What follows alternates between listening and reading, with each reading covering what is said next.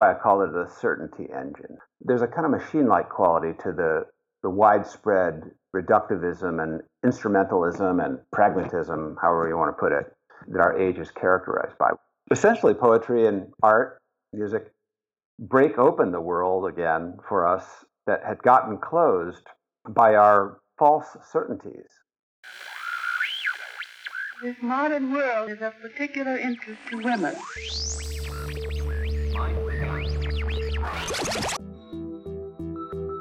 Betwixt, at the intersection of faith and culture. Zero G, and I feel fine.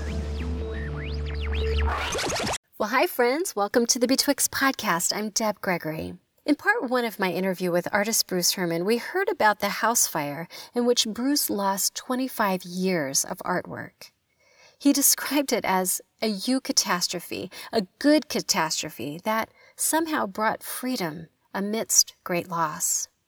Helen Schulman wrote in Toward Psychologies of Liberation, "In liminal space, one meets the unconscious edge of one's former narratives. At this point, the possibility to try out new narratives, to reframe one's story, becomes critical." She goes on to describe how if we engage the shift, we can move from fear and defensiveness to curiosity, creativity, and celebration. So in part two of my interview with Bruce, I wanted to learn more about his work as an artist. What are the new possibilities and narratives that he's been exploring? How have curiosity and creativity shifted in his artwork? And I'm particularly interested in his latest series called Ordinary Saints, which he explores that fraught space between icon and portrait, a space he's described as entering into no man's land between the sacred traditions on one hand and the traditions of portraiture and of art song and poetry. So listen now as Bruce and I continue this rich conversation. One of the concepts that I really love to explore is paradox. Mm-hmm. And when I think of paradox, I think of not just conflicting ideas, but through that something new can actually come. A new thought, a new perspective, right? But we don't leave a lot of space for paradox in our lives, and we kind of reject it. And I think that's something that is really difficult, especially for Christians. But I see art as being something that's really helpful for helping us enter into that kind of space. Yeah, I agree. I think, if our era could be characterized by anything, it's often characterized by pragmatism and by a reductive mentality. It goes with the scientistic posture. And I use that word scientistic carefully. I mean, in other words, it's not scientific. In fact, true scientists, great scientists, are not the kind of people who reduce the world to numbers only. They may be mathematicians, but if they're great mathematicians, they're also full of wonder, like Einstein. If you read any of the little philosophical statements by Einstein, they're just loaded with ambiguity and paradox and mystery and reverence. He's not a know-it-all. Right. In fact, one of the things I love, I don't know if you've ever heard this last interview that Einstein gave, or one of the last anyway. Someone visited him at Princeton and said, Dr. Einstein, one of her questions was, Dr. Einstein, what is it like to have been one of the greatest minds of the 20th century? And Einstein looked a bit bemused and he said, well, I've entertained a few ideas in my life. In other words, he didn't even get the question.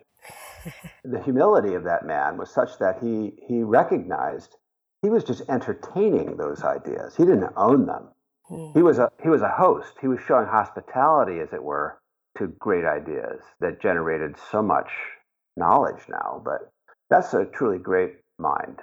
But I'm afraid that our era is characterized by a kind of a narrow pragmatism that thinks it's not practical to engage in paradox, because paradox, it disables the certainty motor engine, the engine of certainty. Because if you're reaching out, as I think great minds like Einstein and Johann Sebastian Bach and great poets like Eliot, if you're reaching out to this world of wonders in which we live with true sensitivity and you're really paying attention, you cannot miss the paradoxical nature of our perception of the world and its fluidity, the fact that you have no certainties.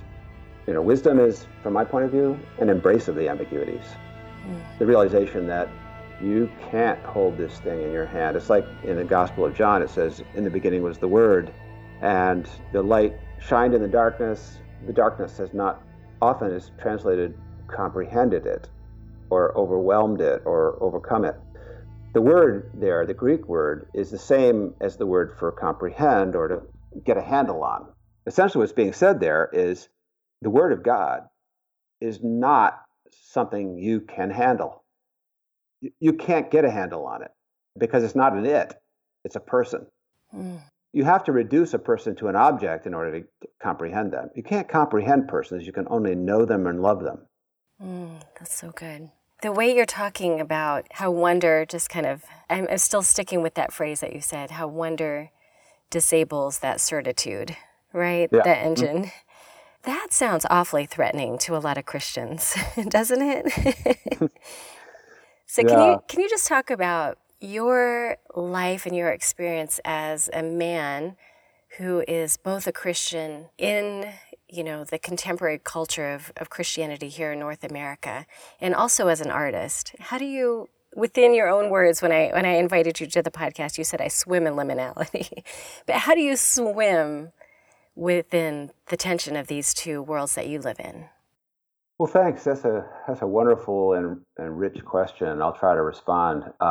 Before I do that, I want to find something for you that I'd like to read, but Sure. It's going to take me a second. Oh, yeah, go for it. It's a poem by my friend and collaborator, Malcolm Guite. Yeah, here it goes. He's a British poet, very accomplished poet, and someone I'm very honored to be working with right now on a major project. The reason I want to read it is because it really summarizes what we were just talking about, and also it helps launch what I wanted to say to you in response to your question. So Okay. The title of the poem is rather long. On being told my poetry was found in a broken photocopier. That literally happened. Someone in an office came and complained to him that his poetry was jamming her machine, the Xerox machine. That is so great. But then it sort of spurred him into this whole thing about, this is what poetry does. It jams the certainty machine. It jams up that part of us that wants to control everything. Yes, I'm going to read this to you. Okay. Actually, I'm going to let Malcolm read it to you.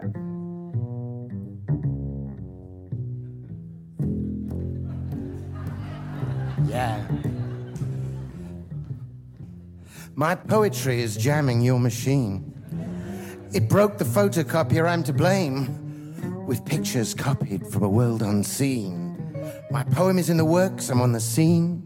We free my verse and I confess my shame. My poetry is jamming your machine. Though you berate me with what might have been, you stop to read a poem just the same. And pictures copied from a world unseen subvert the icons on your mental screen and open windows with a whispered name. My poetry is jamming your machine. For chosen words can change the things they mean and set the once familiar world aflame with pictures copied from a world unseen. The mental props give way on which you lean. The world you see will never be the same. My poetry is jamming your machine with pictures copied from a world unseen. So why did I want to read that? Well, you got the refrain there. It's the idea that Christians, maybe in particular, based on what you were saying, Christians in particular may be addicted to certainty. And there's a machine-like quality. That's why I call it the certainty engine. There's a kind of machine-like quality to the widespread reductivism and instrumentalism and pragmatism, however you want to put it, that our age is characterized by. We want a handle on everything. We want to be able to control our world. That's what comprehension is about. It's about control, of putting your hands on something. It literally has the same etymological roots as handling. Wow. Comprehend.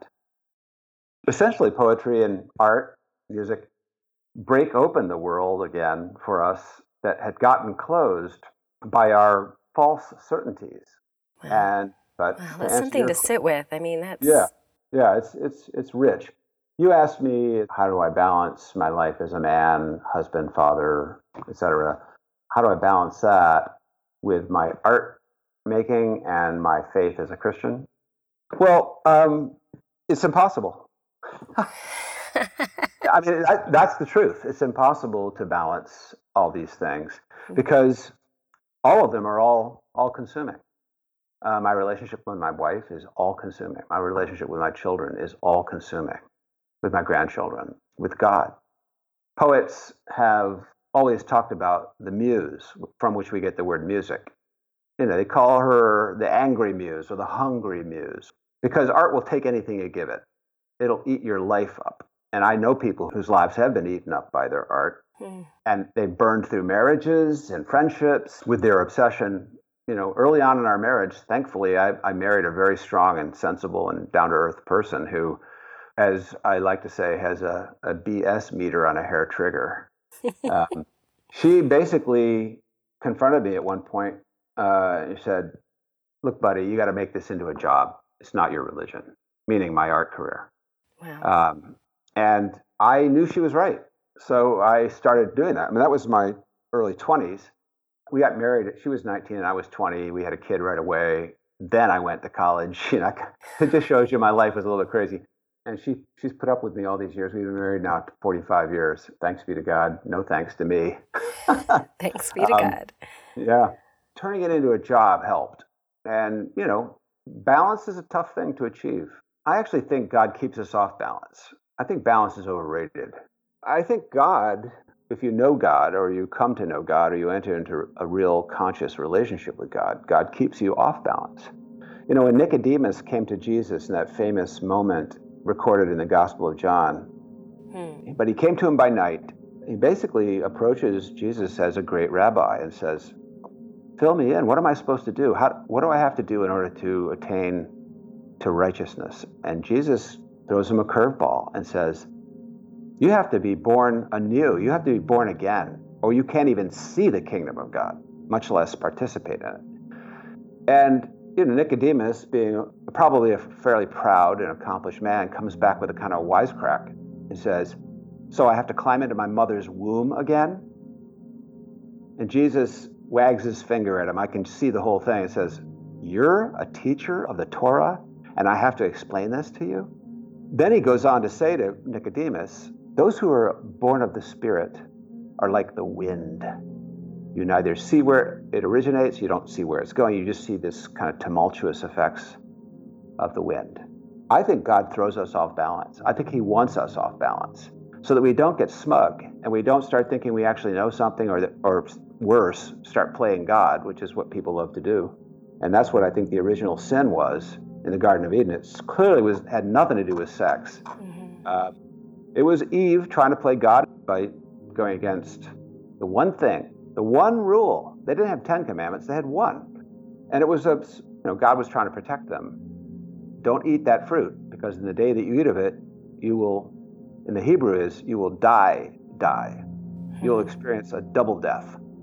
It usually gets translated, "you will surely die," but that's misleading. God is trying to protect them from spiritual death. They didn't die physically. And I think playing God is the great temptation for all of us, especially artists. So I think God keeps us off balance on purpose. And I've been off balance for my entire life as a result, because I'm trying to stay in the presence of God. It's impossible when you're trying to juggle all these different roles in your life. And a lot of us have to, especially nowadays when people are working 2 and 3 jobs just to make ends meet, and also making art. Crazy, huh? Yeah. Well, that sounds like a lot of artists. I mean, that's the reality, right? Exactly.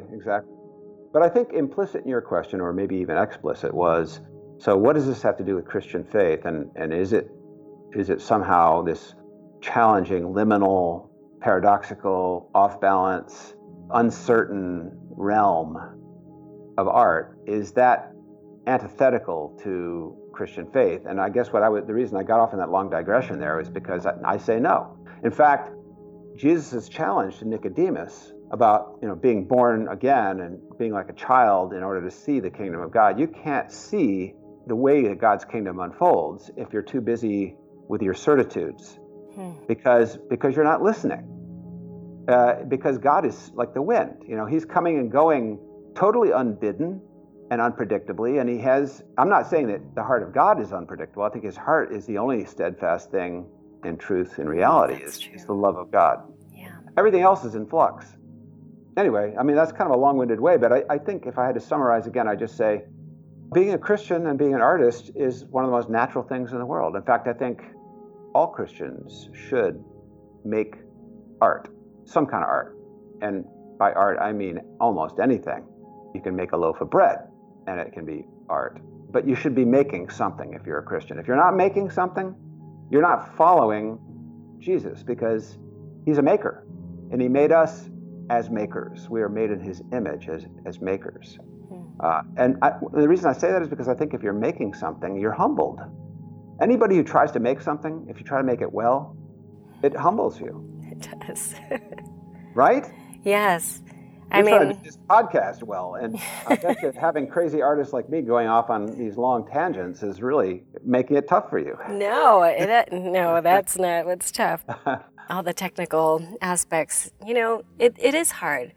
When I was younger, I used to love to create things, but when someone would call it art, I would just scoff at that. Like, yep. No, it's just a study. Yeah, I'm just studying it. I'm with you. But the process, I think, is a gift to us as humans, as image bearers of God. Can I ask you, how has your art changed over the years? And if you could talk a little bit about some of the work that you're producing now. What are the liminal waters that you're swimming in now? Oh, thanks for the opportunity to talk about that. Yeah. So how have things changed, you're asking me, since the house fire? Mm-hmm. Okay. Yeah, so I just want to remind you what I said when we started talking about the fire. It is not the big deal of my life. Yeah. It's not some major turning point for me, although it was a turning point. It wasn't among what I would call the 3 or 4 most important turning points in my life. It did have an effect on my studio work. Mm-hmm. Mostly I found that out from other people who were looking at my work and told me what they saw. Okay. It certainly wasn't a conscious thing. The thing that I noticed, as I said, it was pointed out by other people, is that the color choices I was making changed after the fire. Before the fire, my palette, if you want to call it that, the dominant color codes in my work were in the blues and greens and grays and black and so forth, more kind of somber range of colors. After the fire, they suddenly shifted into reds and oranges and ochre yellows and ochre red. I don't know if you know that color, earth colors, and what would probably be called more joyful kind of colors. What's interesting is the imagery, however, in my work post-fire. Most of the paintings I did for the first 5 or 6 years after the fire were about ruins, and not just architectural ruins, but human ruins. So I did a whole series called The Body Broken, which was kind of a meditation on the martyrs of the early church, but they weren't historical illustrations of those martyrs, although I did entitle one of the paintings Perpetua and Felicitas, which is one of those great, great stories from the early church. If you don't know it, look it up. It's a great story, because Perpetua was an incredibly brave woman, and much braver than her brother or her father or anyone else in her family. Yeah, it was about ruins. But the color choices were joyful and full of freedom, as you put it. So yeah, that's one change after the fire. I think you asking me this has started me thinking about it. So now after we get off the phone, I'm probably going to have to think about it a lot more. So thanks a lot, Deb. Sure. I'm thinking out loud here. I think probably the fire, because I took it personally, not in a negative sense, but I took it personally in a positive sense, like God was communicating something to me about my own tendency to say that everything belongs to him, but sometimes act like it doesn't. So I had a spiritual shift that took place after the fire. And again, I'm thinking out loud here. I think probably in terms of my art, what happened was I started questioning some of the basis of my making. I mean, what was I doing this for? And I think what I discovered was, it was several years after the fire, I'd say probably 2 or 3 years after the fire, I found myself one morning praying a prayer that I don't advise anyone to pray unless you're ready for a roller coaster ride. I prayed to the Lord to show me what was displeasing about me or about my life to him.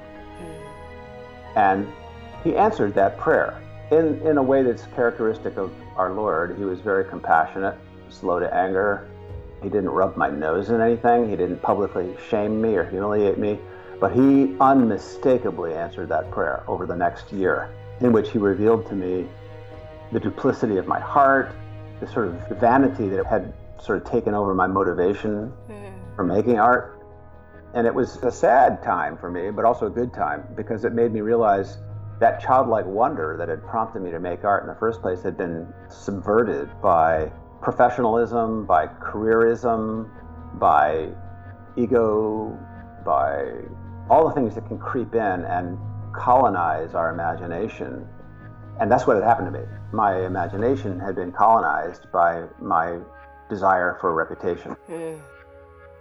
Which is a big temptation to artists, because we're told from the time we start training as artists that you have to make a name for yourself. And I'd forgotten that phrase, to make a name for yourself, actually comes from the story of the Tower of Babel, which directly follows the story of the flood.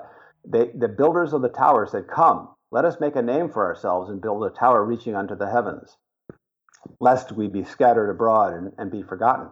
They were seeking their own immortality by making a name for themselves as great architects or great artists, however you want to put it, building a tower, basically storming the gates of heaven. And what does God do? His response to their arrogance was to make them speak a private language, each of them. But of course, if you have a private language, no one can understand you. And so the tower came to a halt. And their big plans for their uber civilization suddenly ground to a screeching halt. The story that follows the Tower of Babel is the story of Abram. And as you know, he was given a name, Abraham. He started out as Abram, but because he obeyed God and humbled himself, and basically when God said, "Go to a place I will show you," and as the writer of Hebrews says, and he went out not knowing where he was going. I love that phrase. He was given a name. So he didn't have to make a name for himself, Abraham. He was given a name by God. And that's what I think I've discovered since the fire, is that all of my striving to make a name for myself was misguided. It was ruining and subverting the very heart of what I do as an artist. And so, it's been a while now. It'll be 21 years this fall that the house burned down. And in the last 2 decades, I like to think by God's grace that he's been gradually prying my fingers off of the thing to such an extent that I no longer think about my name. I don't care if I have a reputation. It's irrelevant. Now, I'm not saying there's no egotism or vanity left in me, because sadly there is. But if I was asked right now by anybody, "Why are you doing this?" I would have to say I'm doing it because I'm told to. If God ever said to me, "Bruce, you're done. You don't have to do this anymore. What I want you to do is gardening," and he replaced my paintbrush with a rake or a hoe, honestly, Deb, I would be very happy. I no longer worship my art in any way, and I certainly don't want anyone worshiping me. I just want to be faithful. I really just want to please Jesus, because it's his gift. He gave it to me. I don't want to abuse it anymore. I don't want to use it to draw attention to myself ever again. And yet I don't know, I'm just listening to you talk about how you don't want to worship art, and yet you're creating works of art within worship settings where churches are using your art within their walls. And they are? Aren't they? I mean, where? Tell me. I want to know where this is happening. Well, I mean, you've had installations, in your church and in other churches, but the idea of worship and sacredness is still connected to your art in a way that we don't really do that anymore. Right. I mean, the church, by and large, including the traditional churches like the Catholic Church, seldom commission works of art these days. There's some commissioning going on, and some of it's quite interesting. But there's not many, and this has tended for the last 100 years or so. Most of the art made for the traditional churches has been pretty cheesy. except for the Orthodox tradition, of course, because they've always had iconographers, and they consider iconography to be a holy anointed vocation like priesthood. So, but iconography is a different matter than art. It really isn't art. It's something else. So art in the church is really still a problem. Yeah. I showed surprise when you said churches are using my art, because there are instances where churches have employed my art, but it was always short-lived. I haven't received any major commissions from a church ever. Never. Only commissioned by individuals. Okay. That might change. I mean, God willing, the churches will wake up and realize that, visual art alongside of music and poetry can build up the body of Christ. But right now, most churches are pretty ignorant about that, and they'd like to pursue other things. So art really gets, like, we get the status of the weird uncle in the attic. You wish he wasn't there, but he's part of your family, so you just sort of put up with him, I go to a fairly young church that when we first began, we tried to set up a gallery. We've got an artist collective, and actually the woman who leads that is one of your former students. Oh. Holly's done such a great job in helping us think differently through the use of art. Last year during Lent, she and I and a team of people, just lay people in our church, we put together a Vesper service through Lent where we walked the Stations of the Cross that Holly and the other artists had created. And then we just did contemplative practices and kind of entered the story together with other visual and symbolic means to kind of guide that process for us. And it was just so beautiful to do that throughout Lent. That's wonderful. Oh, it really was. But there's a challenge because I think culturally we're wired to not be able to do that well or to embrace it well. It's even with that impulse to want to do it, it's still really hard to execute it. Well, I'm so glad that you're doing that. I do know of some instances where really meaningful and very wonderful use of visual art is happening. A friend of mine who's a painter down in Texas, Phaedra Taylor, has done some really interesting commissioned work for churches. Beautiful, beautiful stuff. And her husband, David Taylor, he runs the Brehm Center Houston, which is an offshoot of the Brehm Center at Fuller Seminary out in Pasadena. David, I don't know if you've come across his book, For the Beauty of the Church, a wonderful book, and it's about this very thing, the need of churches to begin to employ the visual alongside of the musical and the poetic in order to build up the body and to worship God with everything we've got. And I think that is happening. It's just happening slowly, and I'm probably going to be dead before it really is really in full swing. But that's fine. Like I said, I'm not doing this for myself anymore. I'm just trying to show up and be faithful to the thing that God puts in front of me. You mentioned iconography, and that's something that I think in the last couple of years I've become really fascinated by. Sometimes I listen to Father Thomas Hopko. He's got a podcast out of Ancient Faith Radio. He's an Orthodox priest, but he counseled that we should never pray to an icon, but we should pray through an icon. And the icons serve as a window. And I guess this is where the paradox really holds for me, is that it's not just a window to the transcendent, to the divine things beyond us, to God in this other heavenly place, but the window also opens the kingdom to us now. So it holds both transcendence on one side, but also the presence of God with us on this side, together. Yeah, I'm just kind of curious how you, as an artist and as someone who's familiar, I guess, on some level with iconography, how do you understand that, and what kind of invitation would that have for us as a church, as a Protestant church? Thanks. That actually gives me an opportunity to respond to this question, but also an earlier question where I never really fully responded, which is, what am I currently working on? But I need to state up front that I don't make icons. And even though I have no problem with non-iconographers making icons, as amateurs, if you will, I don't think what they make is an icon unless they are an ordained iconographer. And I believe that because I believe that's what the Orthodox Church teaches, which is that writing icons, which is that's what iconographers do. They don't consider themselves artists. Writing icons is like being a scribe, recording Holy Scripture. For them, these images are Holy Scripture. They're not just decorations, and they're certainly not what we would call portraits of saints. So my understanding of iconography is that it's an ordained ministry of someone who is called. It's a divine vocation. And so I would never presume to make icons because I'm an artist. I'm not an iconographer. I like to tell the story about my friend Ksenia Pokrovsky, who immigrated to the United States. She and her husband, Lev Pokrovsky, taught at the University of Moscow for many years. She was a microbiologist. He was a physicist.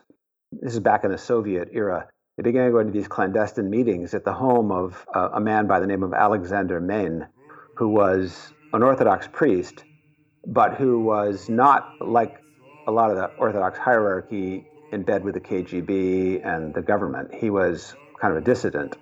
And he was what you might call an Orthodox evangelical or evangelical Orthodox priest. So he had these secret meetings at his house for inquirers. And Lev and Ksenia would go to his house and participate in these discussions. And they were atheists, like most Russians at the time, or like lots of Russians. But they were fascinated by Alexander Main's talks. And eventually they both became Christians and became converts to the Orthodox Church. And at one point, Father Main came over to Ksenia, put his hand on her shoulder and said, "Ksenia, you are going to become one of the foremost iconographers in the world." And she said, "Oh, you're deeply mistaken. I'm not an artist. I'm a biologist." And Father Main said, "Oh, darling, Ksenia, this is not about you." And then he laid his hands on her and prayed over her, and she indeed became one of the foremost iconographers in Russia and now in the United States. So if you look her up, her work is all over the place. But to the day she died, she still said, "I'm a microbiologist, but I've been called to be an iconographer." So my understanding of iconography is that it's a divine vocation. That's not what I do. On the other hand, I'm very interested in the liminal space between the icon and the portrait, and that's what I've been working on for the last 6 years. A project we're calling Ordinary Saints, with a poet, Malcolm Guite, out of Cambridge University in England, and Jack Redford, a composer from the West Coast, whose bread and butter has been orchestrating film scores for the last 30 years. He did Titanic, Skyfall, lots and lots of blockbusters, and he even wrote some scores for films, including a great little indie that you might like called Trip to Bountiful. It was Geraldine Page's last film. It was a low-budget indie that's just a marvelous film. Christians really ought to see this film, Trip to Bountiful. But anyway, I'm collaborating with these two guys, a poet and a composer. Basically, I've been painting all the people I love who I know love God. My wife, my children, my grandchildren, my friends, my dad, my mom, and calling them ordinary saints.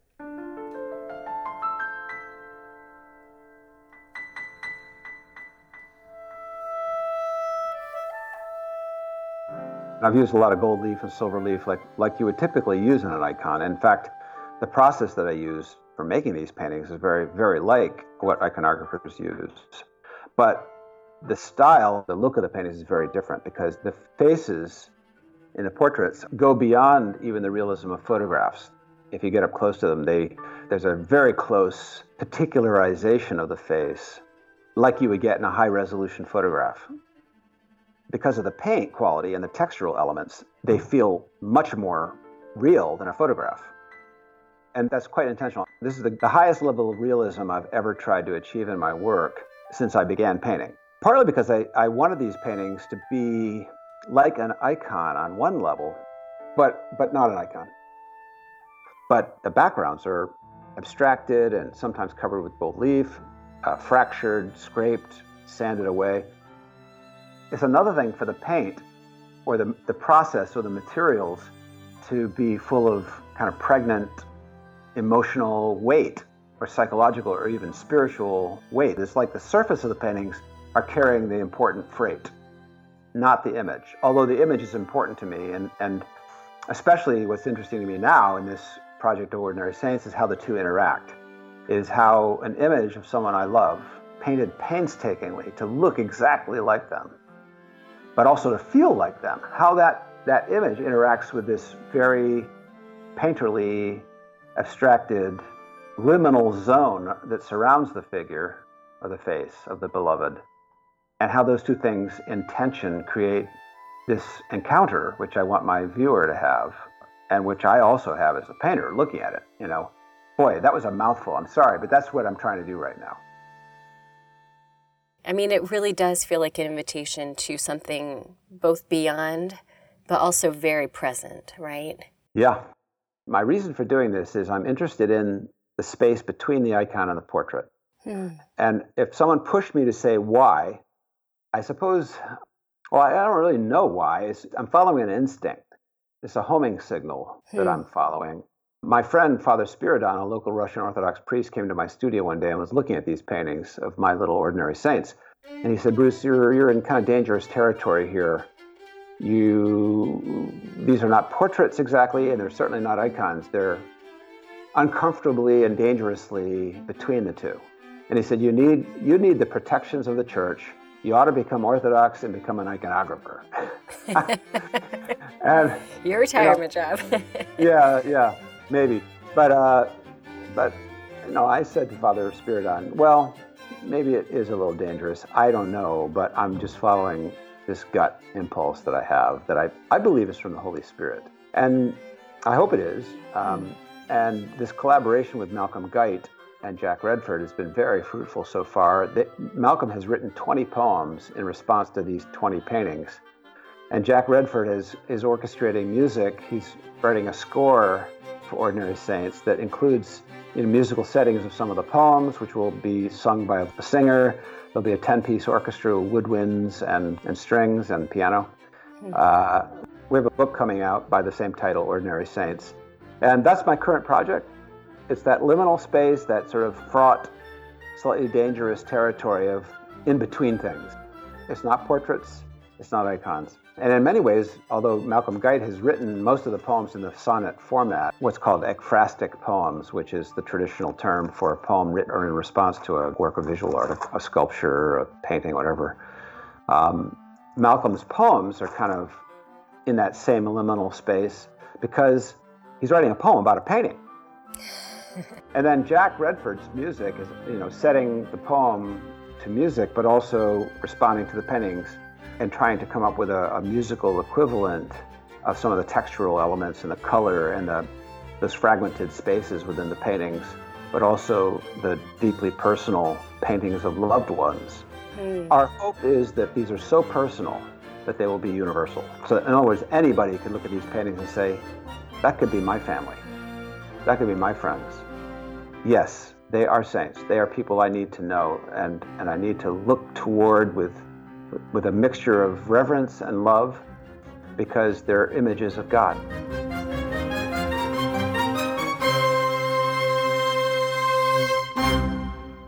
That is so beautiful. Bruce, thank you. Thank you so much for taking the time to talk about your work, your life, your perspectives. As you've been talking, I just feel this excitement of, what could be, and kind of this invitation for us as Christians to engage art not just as something to consume, but to participate in, something to serve as a window, both to the transcendence, the love of God, but also that communal experience where we can be present together and experience the kingdom of God present now with us. Beautifully said. And thank you, Deb. It's been great talking to you. Well, friends, as this episode comes to a close, I have a very special treat for you. We get to hear a selection from Ordinary Saints. Special thanks to Bruce Herman, Jack Redford, and Malcolm Guite for making this available to us. You can find a link to their work on the Betwixt Podcast website and in the show notes of this episode. I hope you enjoy and go make art. This poem, The Portrait of the Artist, about Bruce's self-portrait, is prefaced by an epigraph from C.S. Lewis's great sermon, The Weight of Glory, a text which has been seminal for all that we've done here. So C.S. Lewis writes, but we want so much more. Something the books on aesthetics take little notice of, but the poets and the mythologies know all about. We do not want merely to see beauty, though God knows even that is bounty enough. We want something else which can hardly be put into words, to be united with the beauty we see, to pass into it, to receive it into ourselves, to bathe in it, to become part of it. Portrait of the artist.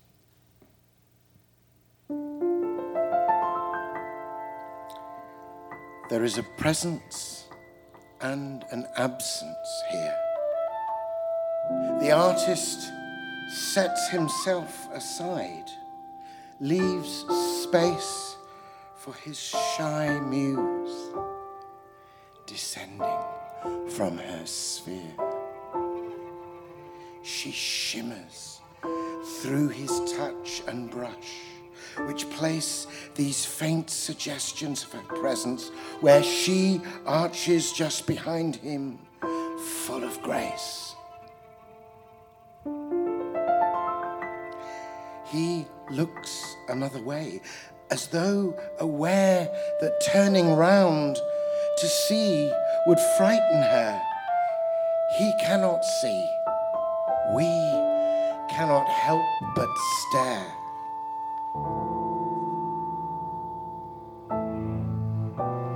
Where light and shade, informing one another, call forth the forms that haunt his staring eyes, beauties from which not one of us recover. Beauties of gold and green appear and rise behind him like the walls of the Duomo, which hold the body and its mysteries.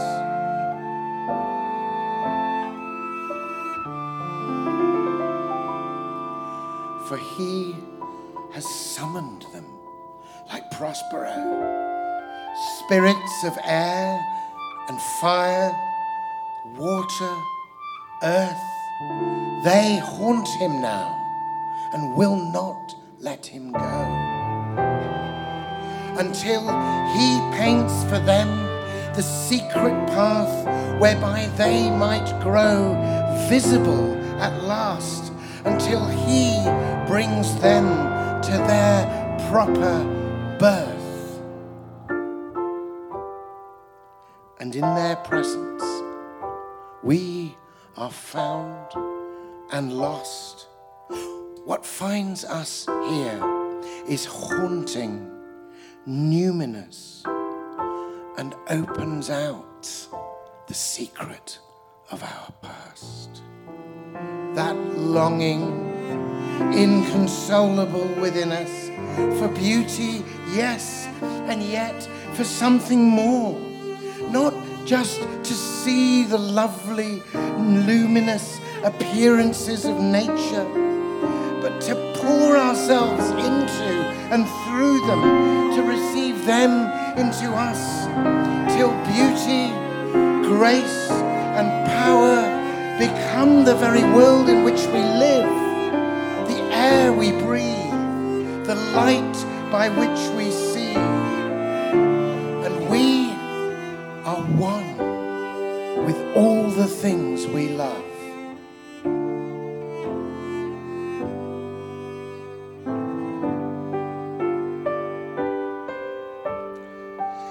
And what we lose is our complacency, the daily comfort of the commonplace, our cherished substitutes for grace and glory.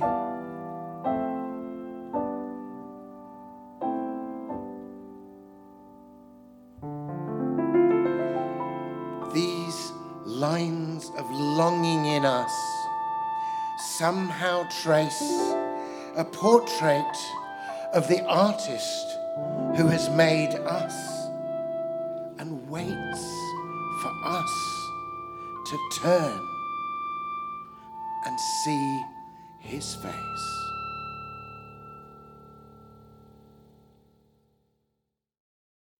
I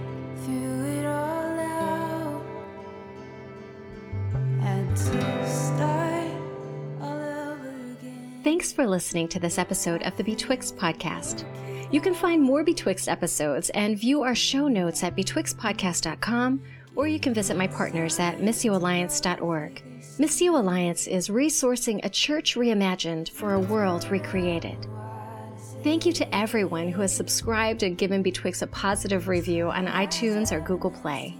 If you haven't done that yet, please consider taking a minute to help me out. This really is the fuel of podcasts, and it makes a big difference.